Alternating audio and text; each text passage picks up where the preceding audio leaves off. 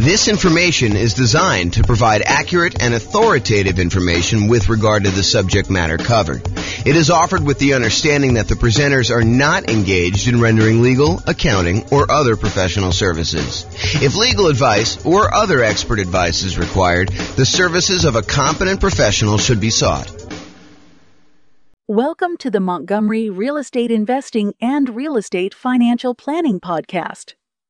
Learn all about investing in real estate in Montgomery, Alabama, with a combination of real estate financial planning and modeling with numbers specific to Montgomery, plus syndicated, more generalized recordings of live and pre-recorded real estate investing classes, not all of them specific to Montgomery. Be sure to stay tuned after the podcast for a message from our sponsors. Well, good morning and welcome, everyone. I am your host, James Orr, and today we're continuing with the series we have on improving cash flow. We find ourselves in a market where prices have gone up very rapidly over the last few years, maybe not so much in the last year or so since interest rates have gone on a tear, but interest rates are up a lot, and rents are up, but they're lagging a little bit behind what the increase in price and the increase in interest rates have done to cash flow, such that cash flow is not as great as it was if you were acquiring the same property a year ago as it is today. And so cash flow has become more important than ever, and yet harder to attain than ever. And we need some additional strategies to improve on that cash flow. And so this is the series we've been doing on how to improve that cash flow.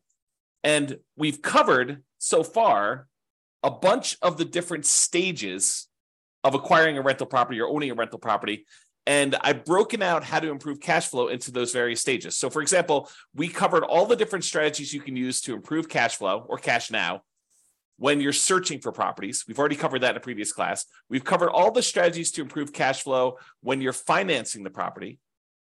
We've covered the strategies when you change the strategy that you're using and when investing, going from short-term rentals to long-term buy and hold, or, renting out, house hacking, or something like that. So we talked about all the different strategies you can change to improve cash flow. Talked about improving the property to do cash flow. We've talked about how to improve cash flow during the stage when you're marketing the property for rent. And we've talked about all the ways to improve cash flow when you own the property. Now we're going to talk about the last section, which is all the different ways to improve cash flow when you are renting the property. So this is all the stuff related to when you're renting the property. So let's jump right into it. I've broken down this stage into 5 different subgroups. So for example, I have a subgroup for when you add different services, when you add additional services, or when you add done for you services. I have a subsection for charging appropriately, billing back tenants for the things that they really should be paying for, or tiering rent by credit score, or collecting pet rent, things where you are not necessarily charging your tenant appropriately for doing that. I've got a whole section on convenience billing, changing the frequency of when you bill, getting them on or off auto pay, giving them a discount for on-time payment versus charging a late fee, and changing the term of when you do bill as another example of convenience billing. Then we've got a whole section on timing, giving them notice starting early to test high rents and renewing during peak season. And then finally, there's a miscellaneous section for making sure that your tenants have renter's insurance. And so let's jump right into those because I want to make sure we get them all covered, and I have a few things to say about each one. All right, so let's talk about the group of adding services. And I think these two are related. There's the additional services that you can add to offer to your existing tenants where you can increase your rent. So as a really simple example, can I add a high-speed internet and charge extra for offering that as an additional service to my existing tenants? As just one example. Or the second one here is done for you services. Can I offer them a done for them service where they wouldn't have to do stuff anymore? For example, let's say they live in a single family home and normally they would be responsible for lawn care as part of renting that particular property, but we could add a optional or maybe mandatory service for them to have the lawn service taken care of for them for an extra fee. And the extra fee can be more than what the person we are outsourcing it to would charge. There's a little bit of overhead and oversight that you need to do, and a little bit of risk, honestly, that they won't pay, or there'll be vacancy or whatever it is. So you should charge a small premium for offering additional services, additional done-for-you services. But you could do stuff like lawn care or snow removal or house cleaning or whatever other services that they might find valuable based on your knowledge of them as your tenants and what they might want. Okay, so either offer them additional things like high-speed internet or whatever you're doing there, or done-for-you services. The next group is charging appropriately. I don't know how many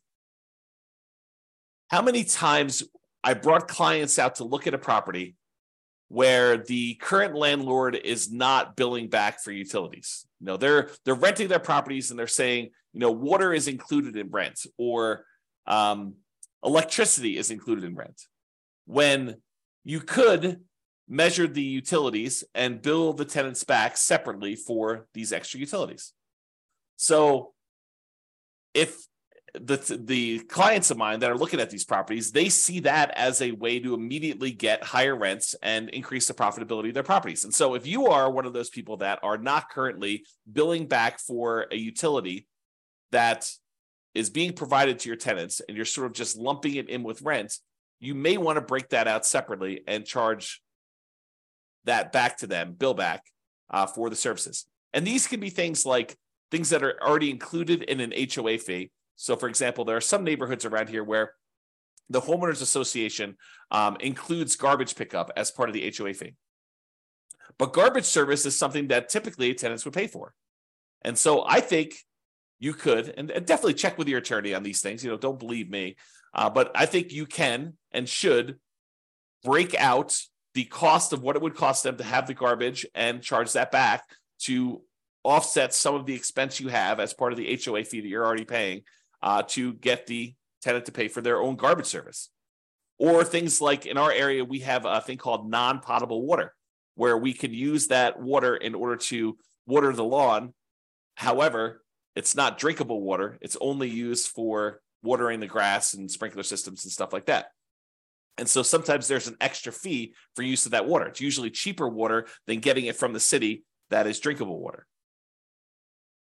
But your tenant is responsible for watering the lawn, and they should be paying for that service. So you should bill it back. Another example is electricity. Or if you're already grouping water in, if you only have one water tap coming in, you've got a 12-plex.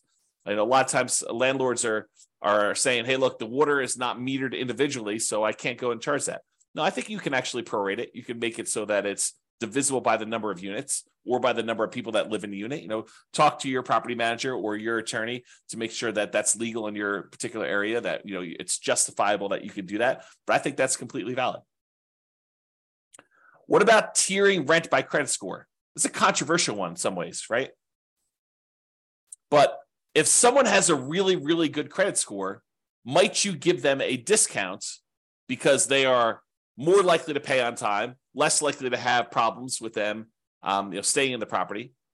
Or could you say to somebody who applies and you say, look, or normally our credit score cutoff is 650. If you have less than a 650 credit score, we don't usually rent to you.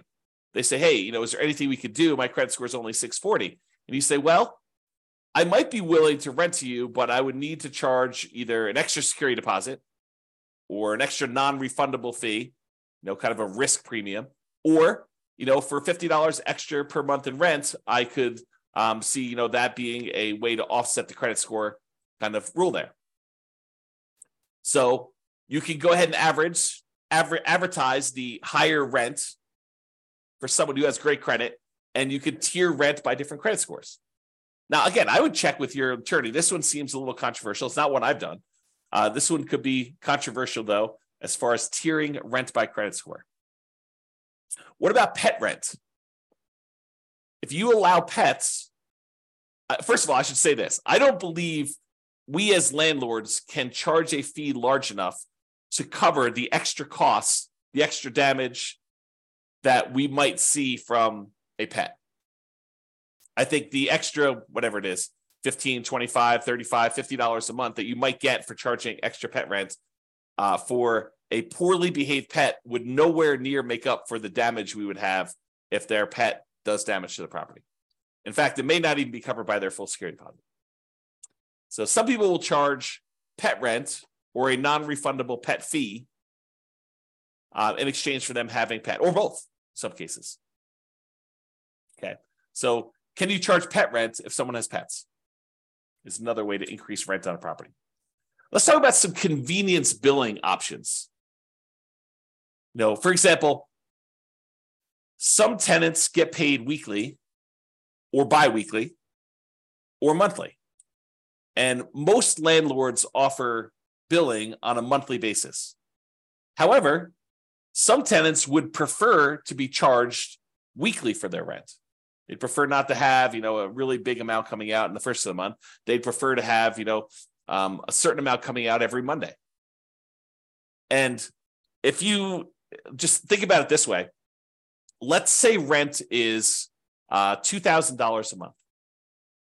And so $2,000 a month, normally if you charge monthly, you'd be collecting $2,000 times 12 or $24,000 a year in rent. But what if you offer the tenant an option? It's their option whether they want to do monthly or if they want to do this new strategy. And you offered to do $500 every week on Monday instead of $2,000 a month. Well, $500 a week, there are 52 weeks in the year. And if I have my calculator out here, let's pull up my calculator. So $500 times 52 weeks is $26,000. So instead of charging them $2,000 a month, you charge them $500 a week. They get the convenience of paying weekly if that's how they prefer to pay. And you actually end up increasing your rent by about $2,000 for the year, or we divide it by 12, about $166 more per month on average. If instead of doing that, you could do it also bi-weekly. You could say every 2 weeks, which is when they might get paid, 2 weeks on the Monday following the Friday payday, give them a chance to have the money hit the account and clear and everything else. And then on Monday, you auto pay for $1,000 instead of the $2,000 a month. Okay, so that's an option. What about auto pay? Auto pay could be considered a convenience. And so you could charge a small fee for auto pay. Or if you have problems collecting rent, maybe you say, hey, look, there's a convenience fee or a inconvenience fee of me having to manually accept your checks and process them. And sometimes they bounce or whatever it is. And so you could charge a fee for people not being on auto pay. Right. So you could go either way with that, depending on what is going on in your marketplace and with your particular properties as a way to increase income from the properties. And, some of these strategies, as I think about it, some of these strategies are ways to increase income, but some of them are just to be paid for the time you're spending doing things that you might not have from other tenants. Right? Like if you had tenants that always paid on time, you wouldn't have to worry about charging them, for having to chase them down when their check bounces or, they're late on their payment or whatever it is. So, charging a fee for them manually paying instead of being on auto pay is really just recapturing some of the work you're already doing. It's being paid for the work you're already doing, extra work that you're already doing that if they paid on time wouldn't be an issue. If they were on auto pay, wouldn't be an issue. Instead of having a late fee in your lease, some landlords prefer to offer a discount for on-time payment. So the way that this could work is, let's say rent, if you pay on time, is $2,000 a month. However, if you don't pay on time, it's a $50 or $100 late fee. Well, the alternative way to structure that is you advertise the property, and when they sign the lease says that the rent is $2,100 a month, not $2,000, but they have a $100 early pay or discount for on time or early payment, so that if they pay before the first of the month, it's $2,000, If they pay after the first of the month, it's $2,100. So it's not a late fee. That's what the normal rent is. However, if they pay on time, they actually get a $100 a month discount.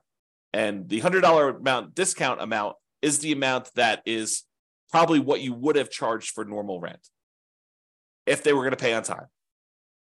Okay. So instead of offering late payments, a fee for late fees, late payment fee, you give them a discount for on-time payments or early payments. What about term? We talked about this in another strategy, but can you change the term of the rental agreement?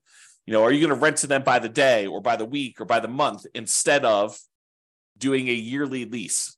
The biggest example, this most common example, is short-term or vacation rentals. Change the business model to be billing at different periods of time. Somebody wants to do a week-to-week lease or a month-to-month lease, you can increase the amount of rent you get. Typically, the shorter the lease period, the shorter time period you have for your lease, the more expensive it tends to be. A daily rental is typically more expensive than a weekly rental. A weekly rental is typically more expensive than a monthly rental, and a monthly rental is typically more expensive than a quarterly rental, and a quarterly rental is typically more expensive than a yearly rental. Think about it that way. All right? So those are the different convenience billing options. What about timing? Using timing in order to improve the rent you're getting a property. So one of the things is giving your tenants notice 60 to 90 days prior to their lease expiration to find out if they plan on renewing and what the renewal amount will be for them. And if they're not going to renew, then being able to start marketing the property early, ideally at least 60 days ahead of the lease expiring, and so that you can test higher rent than you think you might be able to get. And if you don't get any inquiries or calls on that, or any reasonable number of inquiries or calls, within a week or two, then maybe you drop it back down the tiniest bit. But you have 60 days, full 2 months plus, in theory, to be able to market this property before you'd have a vacancy. One of the things we're trying to avoid here is avoiding vacancies. Getting that tenant lined up way before the lease has actually expired and the current tenant is moving out. Now, if the tenant renews, that's great. Then you've got a renewal. You don't need to worry about it. You sign the new lease, 60 to 90 days ahead of time. You get them ready to go for their next year. In most cases, I think rents will probably bump up a little bit, just kind of like cost of living, maybe not to full market rent, but sort of like maybe a halfway of what we saw as a rent increase for the year. That way you don't get stuck 5 years from now with significantly below market rents. You're kind of like increasing a little bit each year. But then if they decide not to renew, then you have this head start to be able to test high rent and test early and lower your rents if you're not getting the responses you need in order to get that property filled before it goes vacant. And then ideally, you want to be renewing in peak season. So schedule your leases to end during peak rental season. And that may be a little bit different depending on what market you're in. In our market here, it's probably in the springtime, kind of like spring to early summer, like May. So schedule your leases to end during peak rental seasons. You don't want a lease to end between Thanksgiving and Christmas in most cases. So what if you have a tenant that gets evicted and they happen to have the property vacated, right after Thanksgiving? Do you do a year lease from Thanksgiving? No, you do not. You market the property because it's vacant right now, but you tell them that the lease is either a short lease, like it's a 6-month lease to get them on cycle, or it's a long lease, it's an 18-month lease to get them on cycle. But you don't voluntarily put a year-long lease in place to have yourself be vacant again in Thanksgiving and Christmas. You're setting yourself up for failure. You're setting yourself up for below market rents if you're constantly having to market your property between that Thanksgiving and Christmas time. So you want to go and optimize your rent. So sometimes you might have a 14-month lease. Sometimes you might have a 17-month lease. Sometimes you might have a 6-month lease, although I prefer to do at least a year. But you do whatever you need to do in order to get on peak season if you find yourself having to lease a property at a less than optimal time for the first one. Then after that, ideally the lease is coming due in a period of time where it's optimal and you can just renew for 1 year at a time based on that. But get on cycle to begin with and then work with that. Okay. So those are all the things with timing, making sure the timing is in your favor for doing that. And then finally, renter's insurance. And you might be saying, renter's insurance, James, why is renter's insurance on here as a way to improve cash flow?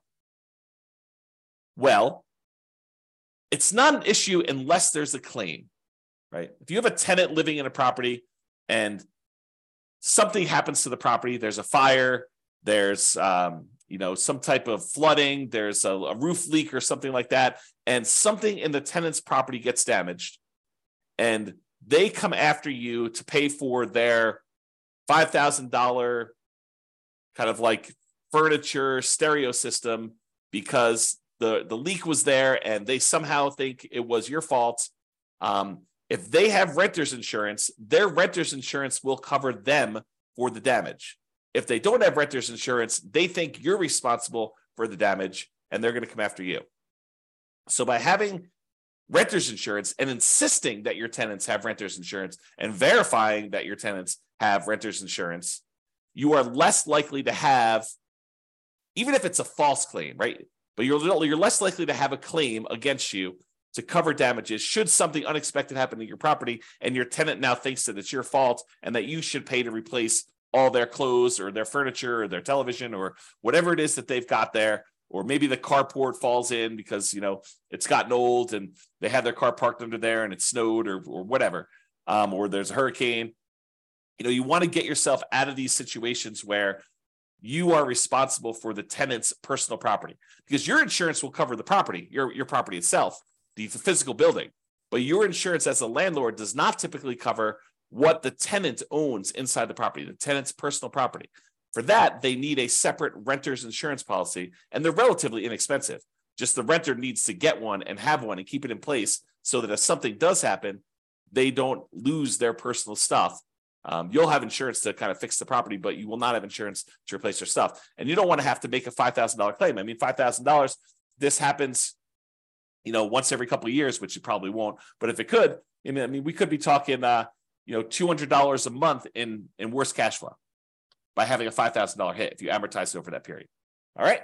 So in conclusion, optimizing cash flow is really about maximizing income whenever we can and minimizing expenses. And today, I think a lot of the ideas we had, there may be a couple in there that were a little bit larger, but a lot of the ideas we have were like really small amounts. And I think for a lot of folks, you wouldn't even bother with a lot of these unless you were really trying to optimize and get like the most small wins on your property. I think for the most part, if you do the big things, use the right strategy, get the right financing in place, kind of do the things to make sure that your property is rented and rented right. I think you don't need to play around with some of these things that might increase it by $25 or $50 a month. Because I think you get to a point where if you've already optimized in other areas, adding these additional ones on there start to get excessive. If rent was $2,000 a month, and you've done a couple things to kind of bump it up to $2,050 or $2,100 or maybe $2,150, if you think you're going to add another thing on there that's going to get you an extra $35 or whatever it is, I think it's harder and harder to do those extra amounts. The further you get away from kind of like the range of rents that you're getting, the harder it is to get those additional wins, additional improvements. Okay. So there are things you can do on properties you already own that will improve your cash flow. It's sort of what we talked about today. It is better, in my opinion, to take a more holistic approach, look at all of the different stages, look at all of the different ways that we can optimize, and pick the ones that make sense for you and your particular situation and your particular properties. All right. That's all I got. I hope you've enjoyed this particular class. Have a great day. Bye-bye for now. With home prices up, mortgage interest rates up, and rents up, but not quite enough to counteract the higher prices and interest rates. Cash flow on rental properties in Montgomery is harder than ever. Book a call with the Real Estate Financial Planner to apply our proprietary 88 strategies to improve cash flow on your rentals. See the show notes for a link to schedule your call and improve your cash flow today. If you're a real estate agent, lender, or professional in Montgomery that wants to help our real estate investor listeners, consider reaching out to learn about collaboration opportunities with this podcast. We'd love to add more value to our listeners by having you assist our investors buy, sell, and finance their real estate investments. See the show notes to schedule a call to discuss collaboration opportunities.